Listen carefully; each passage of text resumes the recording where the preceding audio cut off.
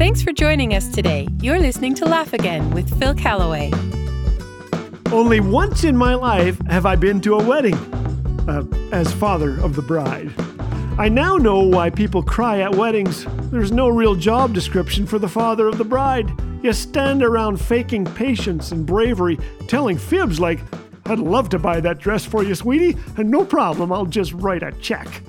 All the while, you have as much control of your emotions as a Brazilian soccer fan.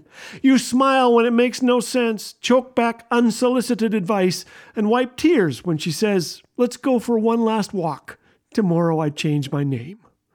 The truth is, she's had you wrapped around her pinky for 22 years, and suddenly, this stunningly gorgeous gal takes your arm and pulls you down the aisle.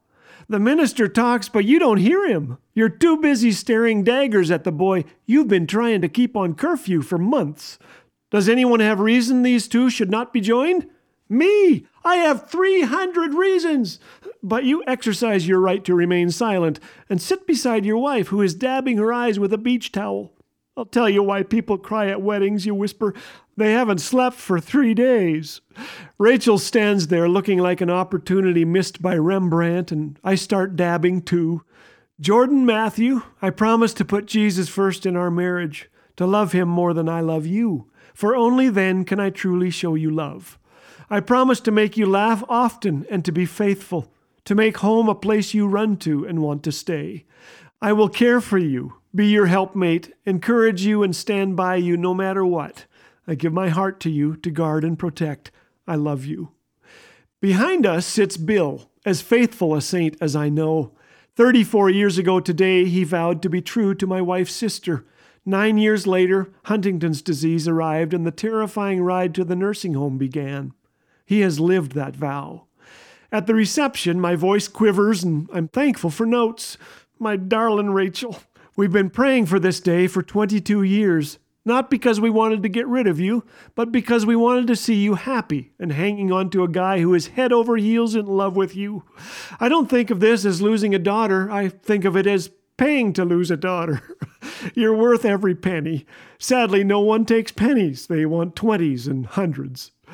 When you were small, I tucked you in with butterfly kisses, a nose rub, fluttering eyelashes. I said, 'I love you, Rachel.' Love you too, Daddy. Remember, Jordan, I loved her first." Your friend Simone asked if I was going to cry walking you down the aisle. I told her if I did, it would be because I was about to hand the Mona Lisa to a 300-pound orangutan. She laughed because she knows that Jordan is anything but. He's only 200 pounds. Seriously, we love you, Jordan. And thanks to both of you for not opening your Christmas presents in September. Like you, Ramona and I didn't share a pillow until our wedding night, but we've needed God's grace every day since. Years ago, we memorized Psalm 48:14. "This God will be our God forever and ever. He will be our guide even unto death." He'll be with you too. We thank God for you both. We'll be cheering and praying, and the fridge will always be stocked.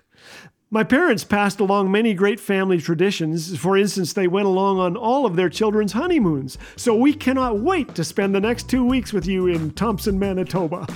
And to all of you, my friends who are about to partake in this incredible 6-course meal, I want you to know that we are enrolled in the gift registry at First National Bank. Laugh Again is a ministry of hope. One listener shared, "My wife and I lost our daughter this past year. Each morning we listen to your program together. You can't know how much it is helping us find joy as we focus on Jesus and the hope of heaven. Without your faithful prayers and financial gifts, this ministry would be impossible. To donate, visit laughagain.us. Laugh Again, truth bringing laughter to life."